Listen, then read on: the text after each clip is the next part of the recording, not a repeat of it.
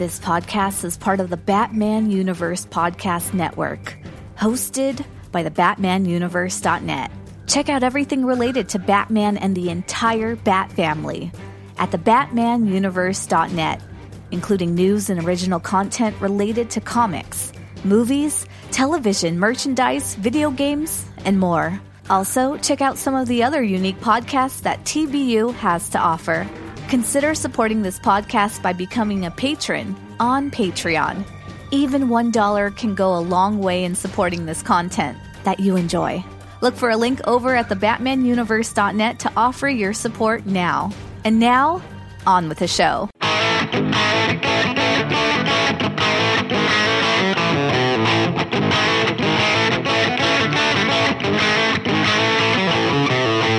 Batbooks for Beginners, come and join us. It's a podcast about Batman. Chris and Jerry go through the stories, tell you which are good books and bad. Join us on Batbooks for Beginners. We'll give you the straight story. Which Batbooks to get off the spinners. Have a good time with Chris and Jerry. They will talk Bat family history, favorite characters from the Bat crew. If you love Batman's adventures, Chris and Jerry will do it for you.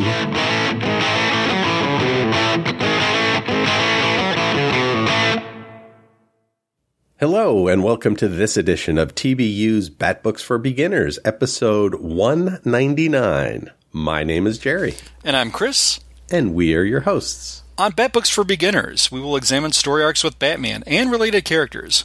We give you the historical background of the book, break down the plot and the art, and give you our opinions so you can decide for yourself if they're worth a read. Today's Batbook Chris and I are covering is Battle for the Cowl Part 2. But before we get that, Chris, we wanted to point out that this is our 50th episode of Chris and I doing Batbooks for Beginners together, and we both wanted to thank everyone for all the support you've given us. Thanks so much, Jerry. I can't believe it's been 50 episodes. You know, for a while it seems like, we've been doing it a little longer. I really have been blessed that Dustin asked me to join you with this trek in the podcasting world. I've had a lot of fun with it, and I think we've both made some friendships that have we never ordinarily would have made had it not been for this show. Definitely, and it's been so much fun doing it and getting to really dig into these Bat books with you. It's been just a blast. Likewise, I can't been blessed with another partner who's just really brought out so much to the table, and I've learned a lot from. So thank you so much, Jerry. Right back at you, buddy. Thanks. Well, cool.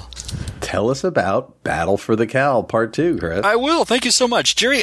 Before I get in there, the music for the opening, I'm trying to place that. What was that? Sugar Magnolia from the Grateful Dead. Awesome. Thank you. Oh, very good. Okay. So, Battle for the Cowl Part 2, a.k.a. Batman Battle for the Cowl Companion, is a 128-page full-color softcover trade paperback that was published in November 2009 and had a cover price of $14.99. The trade paperback collects the following 5 standalone one-shot specials: Battle for the Cowl, Arkham Asylum; Battle for the Cowl, Commissioner Gordon; Battle for the Cowl, Man-Bat; Battle for the Cowl, The Network; and finally, Battle for the Cowl, The Underground, all of which were cover dated June and July of 2009, and each had a cover price of $2.99. If you wish to obtain a version of these issues, going for the individuals might be the cheaper route to go. Online vendors had the comic books going for at to lower than cover price. The trade paperback was going for $13.95 on Amazon at the time of this recording. And I confess I've seen the individual issues in 50-cent boxes at big comic book shops in the Midwest area. So be savvy and happy hunting. Now, to give the creative teams their due, and to be a bit more comprehensive, we'll list them per issue. For Arkham Asylum, we had writer David Hine and art by Jeremy Haun. For Commissioner Gordon, we had writer Royal McGraw and art by Tom Mandrake. For Man-Bat, we had writer Joe Harris and art by Jim Calafiore. For The Network, we had writer Fabian Nicienza and pencilers Don Kramer and Jim Calafiore. And for The Underground, we had writer Chris Yost and art by Pablo Raimondi. I'll go off my memory and some online resources for the background for some of the more unfamiliar names that we haven't mentioned or haven't mentioned recently on this podcast. David Hein is British. He was born in 1956. His notable works include Silent War and Bulletproof Coffin. He's also worked on Spawn. And around this time, he worked on the Brave and Bold title. And a little bit after this, his writing is going to appear in Detective Comics. Jeremy Haun worked for Image Comics, IDW Publishing, Oni Press, Devil's Due Publishing, Top Cow, and Marvel Comics. Since 2008, he's worked for DC Comics, and he's also worked on the titles Berserker and Battle Hymn. Royal McGraw can be found on Twitter, appropriately, at Royal McGraw. He's the executive producer of narrative games, including Choices, Stories You Play. He's written many comics, including the title Batman Confidential. Writer Joe Harris is not to be confused with a basketball player for the Brooklyn Nets. He's done screenplays. He's written Fury of Firestorm, back when it was DC's New 52 a few years back. And he also did IDW's The X-Files Season 10. Chris Yost, he's a native of St. Louis, Missouri. He's 45. He's worked as a screenwriter for Marvel Studios' cinematic universe with Thor, The Dark World, and Thor Ragnarok. And as for Pablo Raimondi, you can find tons about him, more than I could list here on our podcast, on his website, pabloraimondi.com. Now, over on Amazon.com, this particular trade has a rating of only 2 stars out of 5, but that's based on just one review. But over on Goodreads.com, this has a rating of 3.48 stars out of 5, based on 384 ratings and 24 reviews. But the burning question remains. Just what do Jerry and I think of these stories and the trade overall? And with that, I shall turn it back over to you, Jerry. Thanks, Chris. So we're going to talk about this story after a few messages from some of our friends. When you talk about comics, does it sound something like this? Look, you can't put the Superman number 77s with the 200s. They haven't even discovered Red Kryptonite yet. And you can't put the number 98s with the 300s. Lori Lamaris hasn't even been introduced. Or maybe it sounds a little more like this. You think Mighty Mouse could beat up Superman? What are you, cracked? Why not? I saw the other day he was carrying 5 elephants in one hand. Boy, you don't know nothing. Mighty Mouse is a cartoon. Superman is a real guy. No way a cartoon could beat up a real guy. Yeah, maybe you're right. Would be a good fight, though. Hello, I am the constantly caffeinated Clinton Robinson, and my comics discussions can go to both extremes, but generally fall somewhere in between. On the Coffee and Comics podcast, I will review comic stories and other comics-related topics that can be enjoyed over a cup of coffee. So pour the coffee, or other beverage of choice, and join me on the Coffee and Comics podcast, available on iTunes and coffeeandcomicspodcast.blogspot.com. Welcome back. So here is the story for Battle for the Cowl Part 2. Now, as Chris mentioned, these stories are contained in a series of one-shots. And remember, in all of these, Batman is believed to be dead, and Gotham is in the grip of a criminal explosion that's rocking the city. Arkham Asylum. Jeremiah Arkham visits a destroyed Arkham Asylum. He remembers working with all of the villains in the building before the apparent calamity. Poison Ivy, Killer Croc, Clayface, Scarecrow, and more. But deep in the dark heart of Arkham is the solitary confinement area, where some of the very special patients reside. Alessio Morandi was an artist whose canvas was his own blank, featureless face. As a child in Italy, he had put a mask on his face and affixed it with adhesive. His father angrily pulled it off his face, removing much of the skin. Plastic surgeons could only do so much, and Alessio, now called No Face, has an emotionless, blank visage. He does paint excellent faces on himself, though. Another special patient is Mirror Man, or Narcissus. He's a man who emerged from the jungle in Haiti with no apparent background.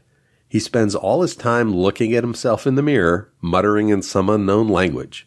When people talk to him, he uses their words to talk back. Another special patient is Hamburger Lady. She is so ugly that it's rumored that anyone who sees her face goes insane. Jeremiah got a look at her mug and remembers that the sight of her opened his eyes to reality. The next day, he goes to his office and finds graffiti on his mirror and a box with the burned remains of the diary of his dead uncle Amadeus Arkham, which Jeremiah had himself burned. The scraps of text that remained encouraged Jeremiah into, quote, see the truth behind the reflection. It directs him to a secret panel behind the mirror, and Jeremiah finds blueprints to a new facility for the insane. Jeremiah vows to build this new Arkham Asylum. Just then, some thugs from the Black Glove organization show up and take over the asylum.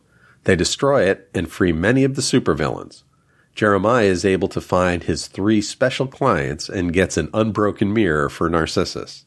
He takes them to safety, where No-Face makes himself up to look like Joker. The next story, Commissioner Gordon.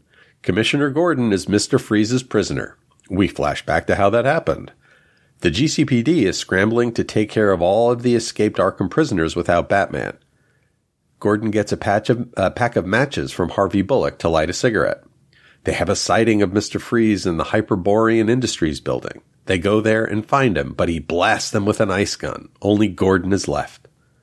Gordon is there with Freeze for several hours and is getting hypothermia.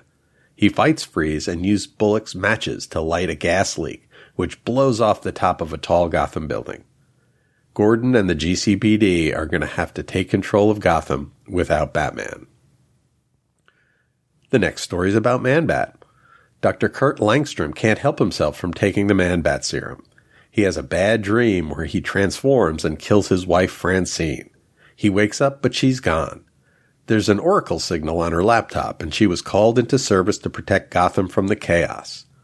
Kirk takes the serum and Man-Bats his way to fight some masked creeps, causing a ruckus. He's just looking for his wife.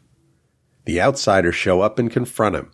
He uses his powerful squeaking abilities to deafen them and escape. He finds his way to the Gotham Power Station, where he finds Dr. Phosphorus. Phosphorus temporarily blinds Kirk and chains him to a chair. Kirk figures a way out and finds Francine in a basement room. Phosphorus threatens them, and Langstrom is able to turn into the Man-Bat without the serum. The two fight. Even though he's burning, Man-Bat hangs on to Phosphorus, and they sploosh into the river. The outsiders recover them. Man-Bat wants to fight, but Francine calms him down. He's upset and leaves them. The next story is The Network. Fake Batmans abound in Gotham City. Catwoman is trying to take out Jason Todd's fake Batman. Oracle is trying to direct members of the Bat family and their imported helpers to help out with some of the chaos on Gotham streets. Dr. Hugo Strange has a secret betting parlor that is taking wagers on things like which hostage is going to be killed first or freed first. He's making the violence in Gotham into a game for the super rich. Huntress and Cassandra Cain Batgirl are stopping an arms shipment. The two have an antagonistic relationship.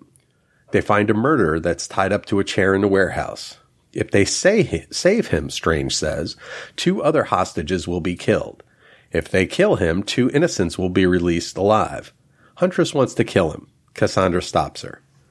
Oracle hacks into Strange's computer system and says that all hostages must be freed or the money from the gambling venture will be lost. All the hostages are saved. Hooray! And finally, the Underground. Penguin doesn't like Black Mask moving in on his Gotham. He goes to Riddler for help finding Black Mask. Riddler takes Harley Quinn along. Catwoman almost takes out Two-Face. Poison Ivy destroys some poisonous chemicals and seems to break from Black Mask. Penguin's car is attacked, but he's saved by Catwoman.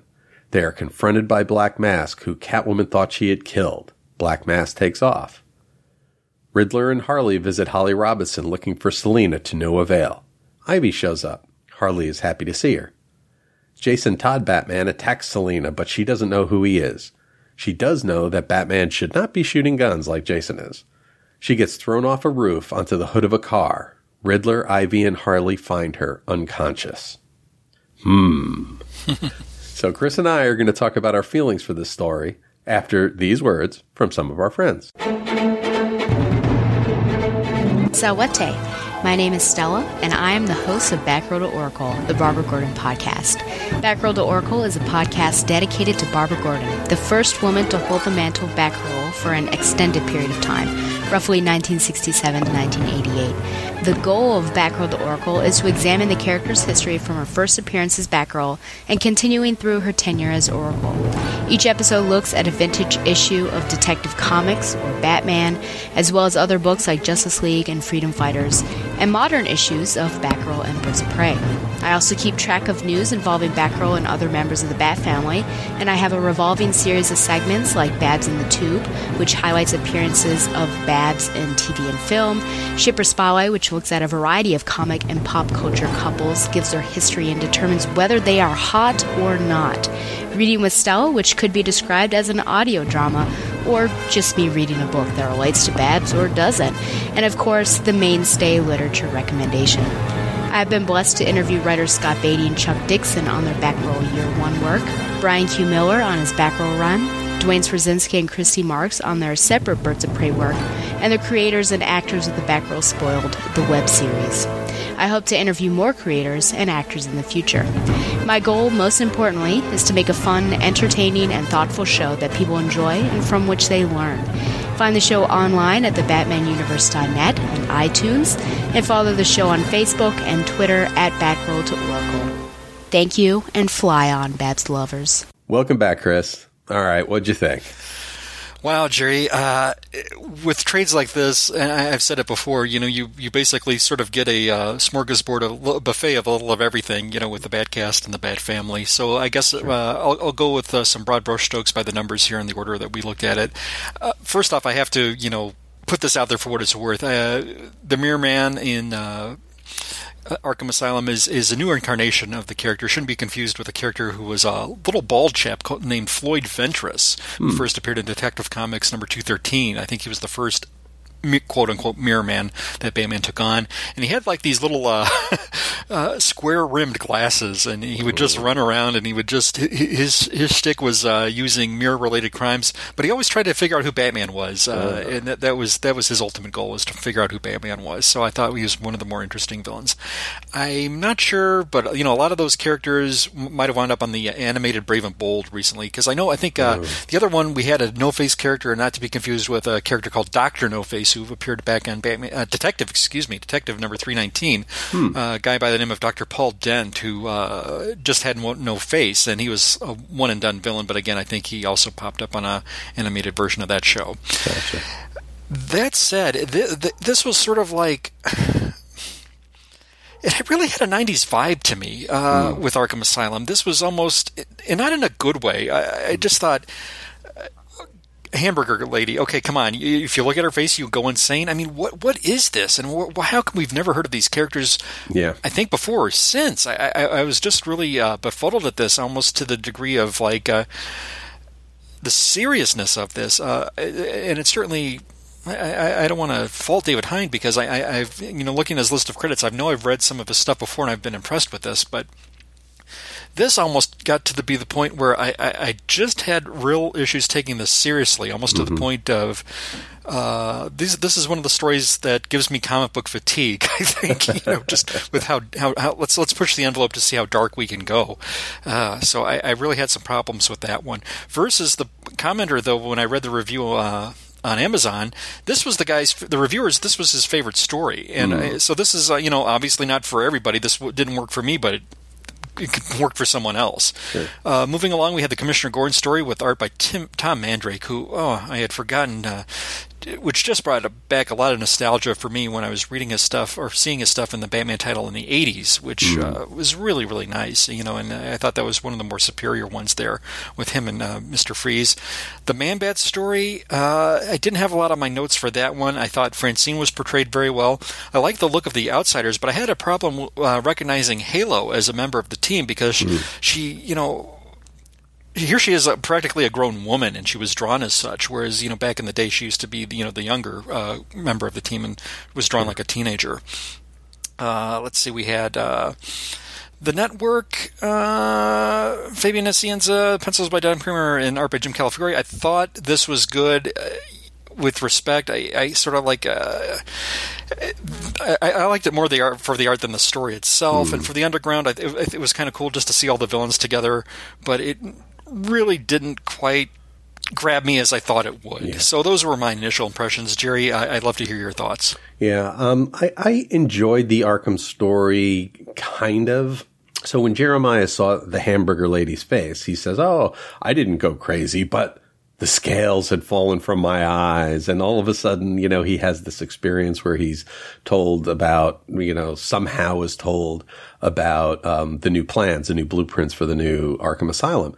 So my thinking is he actually does go mad, right? And he's gone crazy and is now going to build a new insane asylum, which I thought was kind of interesting. I felt for a lot of these stories, actually, I felt that they were kind of putting pieces in place for the next era that, is coming up, that these were setup stories, right? But I'm not sure how much of this pays off later. And I guess we'll find out in subsequent episodes of this podcast, but I do not recall a lot of these characters coming back.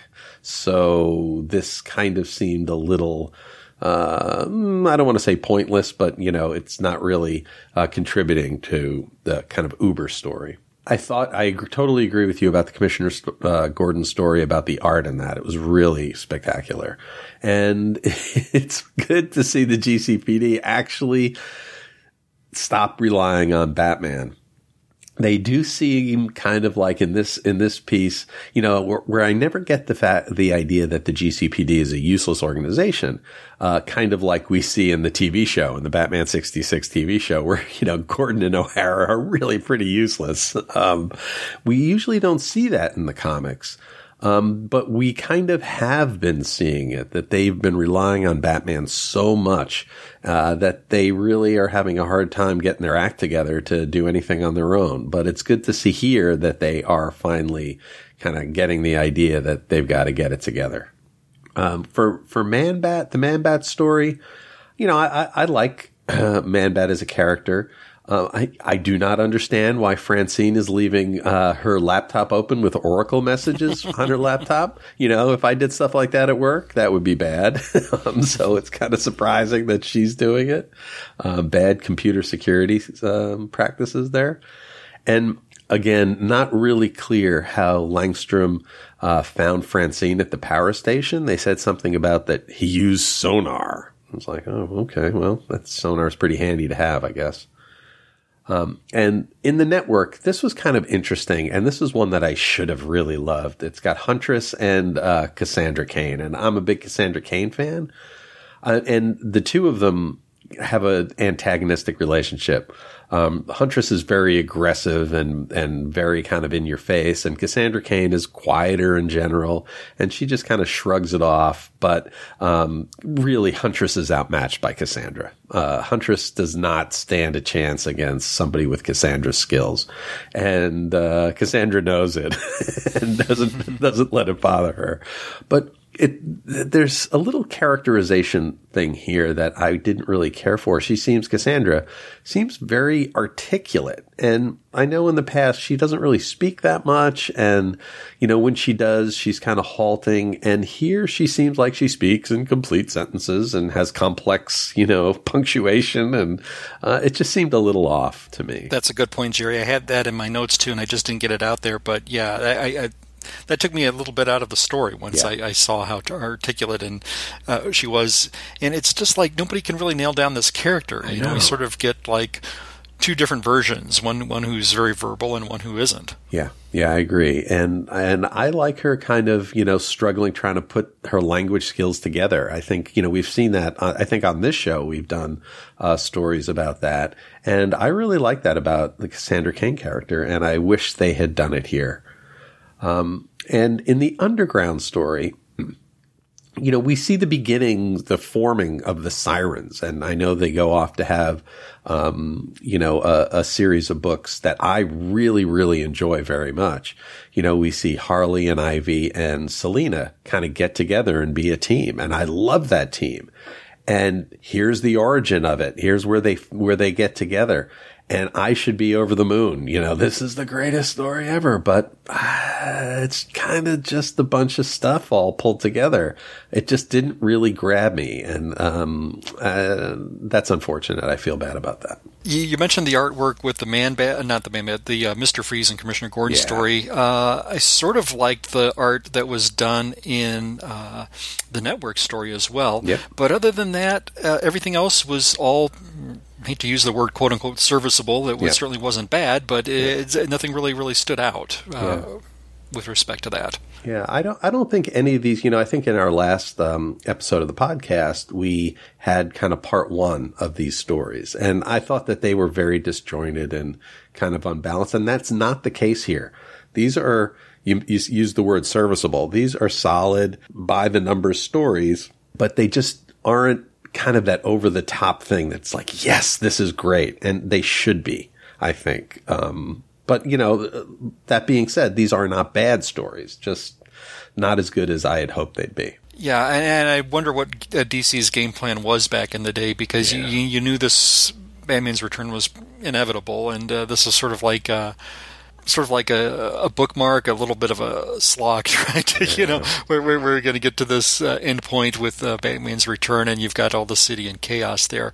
I thought the characterizations, by and large, were fine. I didn't have an issue with how any characters were portrayed, save for Cassandra. Yeah. That one threw me a little bit, but everybody else seemed to be pretty much on note, which was good, with respect to Ivy in particular in the Underground story. Freeze was pitch perfect. Gord was pitch perfect. But beyond that, all these other lower tier Bat supporting characters just really didn't give me enough a different side of them, or something that kind of really elevated me to like them any more than I had going into this. Agreed. Okay. So where would you rate this if you were going to put a score to it? Jerry, I was wavering between a 2.5 and a 3. I know we've certainly looked at worse material on our program, but I just can't. That Arkham story just really threw me for a loop, and to put these new characters out there and never see them again, kind of soured me right from the get-go. And maybe if the Arkham chapter had been in the middle, that might have changed my score a little bit. But at the end of the day, I can't really go beyond a 2.5. It was just average. It's sort of like going to like a cheap buffet. You're going to get full. I had my fill. Was the food great? It was okay. Yeah. It wasn't bad. The how can you mess up pudding and Salisbury steak? I mean. They had Thousand Island dressing, the salad bar. It was all right. Nothing there. It was okay. It was. Did I leave full? Yes, I did. But 2.5 or 3. I can make an argument for a 3, but I'm going to probably just say 2.5. Okay. And by no means am I trying to be overcritical, but I just don't think I'm going to remember this. I'm trying to remember these stories when they came out. I thought they were okay. I think I liked The Network was my favorite, but then upon reading Commissioner Gordon, I really liked that one. I don't know. I think the Arkham stories just totally fell flat. That was my least favorite of the bunch, and I'm trying to rate these in order here. And Underground should have liked better, but that's second from the bottom. Yeah. So I'm just going to settle at a 2.5 in my roundabout meandering with recollection of what we just looked at. So I'm going to say 2.5 out of 5.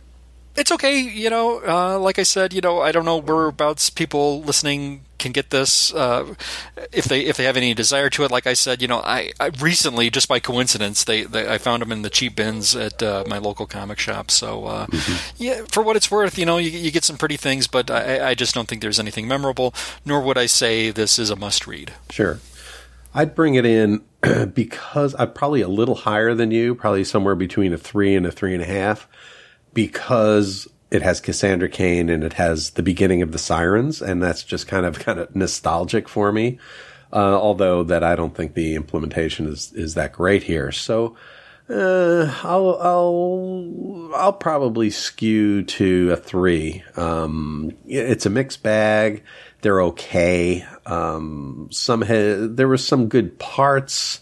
There was some good art here, but nothing really is fantastic. It's just kind of a bunch of stuff. And in terms of a must-read or recommend, I would say, there's a lot better things to choose. And the only reason I would say that this would be a must-read is if you're a big Sirens completist kind of fan. I was happy to see them get together, even if it wasn't the most amazing thing. So it sounds like we're not too far apart on these. Yeah, well, like I said, we've looked at worse things on our show, but this was sort of just an odd mixed bag. Yep, it sure was.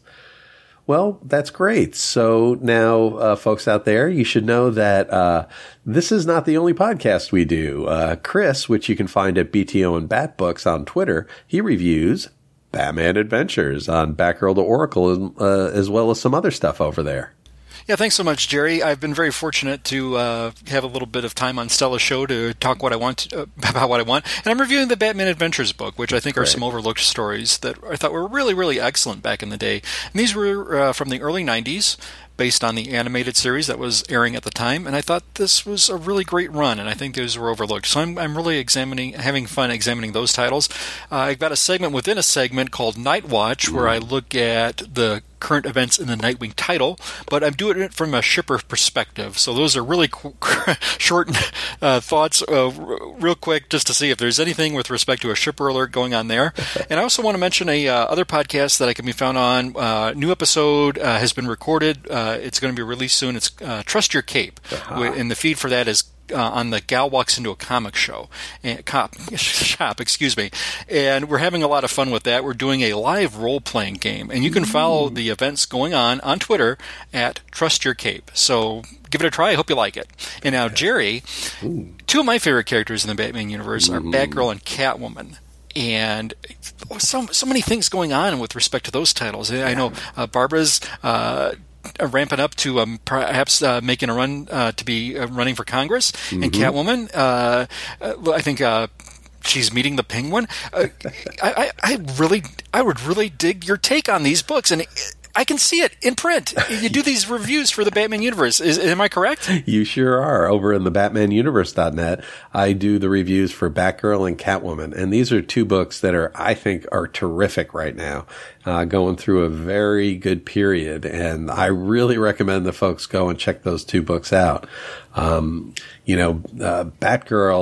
is just being taken to a very interesting place. It's kind of looking into her relationship with her father, with Commissioner Gordon, and I think it's fascinating. And Catwoman is, Selina's trying to take care of her sister, who's in a kind of a mental institution, and she's running into trouble every step of the way. So both of these books are really terrific, and I recommend the folks be picking them both up. You can also find me on Twitter. You can find me at Professor Frenzy, and I tweet my weekly comics and talk about them. And a lot of them, we do a lot of talking about indie comics, and tweet about Dark Shadows. And we also, Chris and I both live tweet horror movies at the hashtag Svengoolie at 8:00 on Saturday night. So go and check that out. That's a lot of fun. It was a lot of fun. We had a lot of fun at the time of recording this last night. We saw a great movie that I had never seen before, and I totally enjoyed it. Yeah, me too. Werewolf. Yeah, by Columbia, and I had no idea this movie existed. Never heard of it before. And I think the year on this one was 1956. Yes. And I got to confess, I really didn't recognize anybody in the cast per se, but this was a really, really great spin on the werewolf character. Yeah, I definitely enjoyed it myself. It was a big surprise. I was expecting it to be a terrible movie and just kind of make fun of it, but it was really good. So yeah, really artsy. The direction was really, really good in this. Yep. With some of the shots had a really noir feel to it in places. Yep, agreed. And folks, shouldn't forget to check Chris and I out on the Professor Frenzy show. So by the time this episode is aired, there's 39 episodes of the Professor Frenzy show. And that's where Chris and I talk about indie comics and some other pop culture topics. And that's been really a lot of fun. There's a lot of great indie comics out there.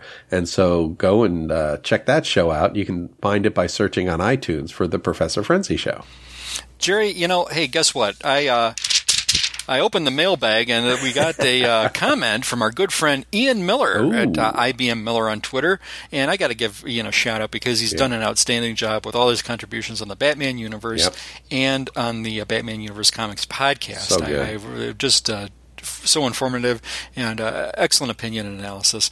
And he wrote us, with our respect to our last podcast, we took a look at the first part of Batman Battle for the Cowl, and his comments go as the following.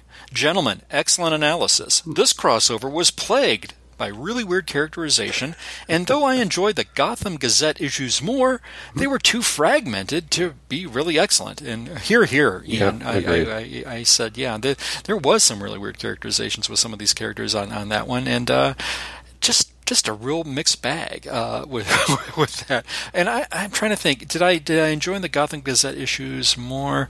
Well, for me, it was about the same a little bit with the main character. Just not being utilized as I thought she could be, but it was sort of an overall jumble. Yep. Yeah. Yep, agreed. Okay. Well, thank you for writing in. And if you'd like to leave us any comments, you can do so on the TBU website, or you can comment via Twitter with the just look for Bat Books for Beginners and with the current issue on the Batman Universe feed. You can drop us a line there.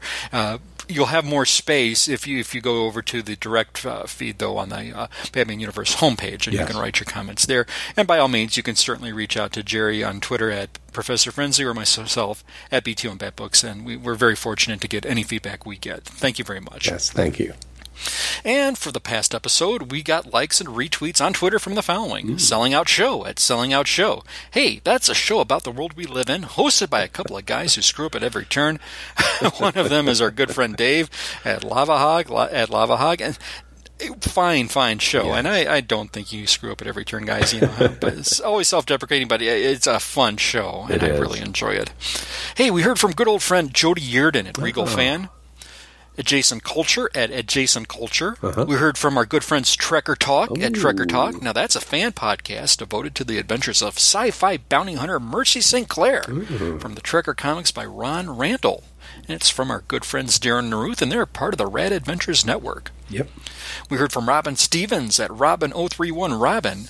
Again, we heard from Lava Hog at Lava Hog. That's our good friend Dave. We heard from Warlord Worlds at Warlord Worlds. That's a fan podcast devoted to the comic creations of writer and artist Mike Grell, including the Warlord, John Sable, and Green Arrow. And that's also a part of the Rad Adventures Network. We heard from Tyler Batstone at Batstone Tyler. Thank you very much. We heard from our good friends Longbox Crusade at Longbox Crusade. We heard from Justice's First Dawn at Classic JLA, longtime fan and follower of our show. Thank you so much. Yes. We heard from Gal Walks Into a Comic Shop at Gal Walks. Oh, love the show. Hosted by our good friends Bob and Barbara. Bob knows comics. Barbara's getting there. She's getting more acclimated.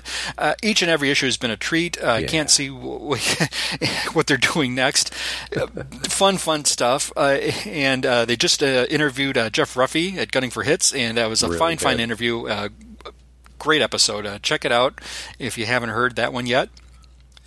Now, we heard from also Bill Beer at Gotham Knight 13. He's the host and creator of the Bat Pod podcast. Now, speaking of that, you can find them on Twitter at the Bat Pod, at PodBat.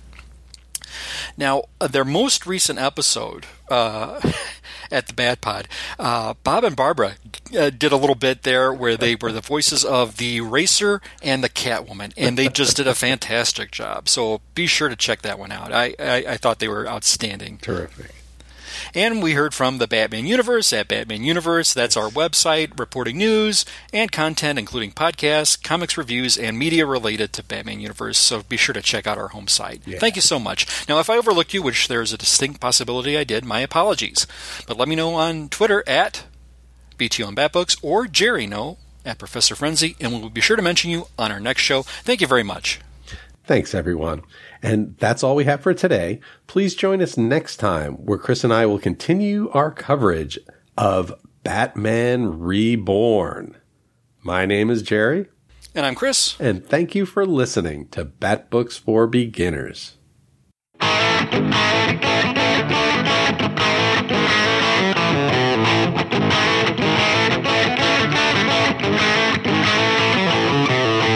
Bat Books for Beginners, come and join us. It's a podcast about Batman. Chris and Jerry go through the stories, tell you which are good books and bad. Join us on Bat Books for Beginners. We'll give you the straight story. Which Bat Books to get off the spinners. Have a good time with Chris and Jerry. They will talk Bat family history, favorite characters from the Bat crew. If you love Batman's adventures, Chris and Jerry will do it for you.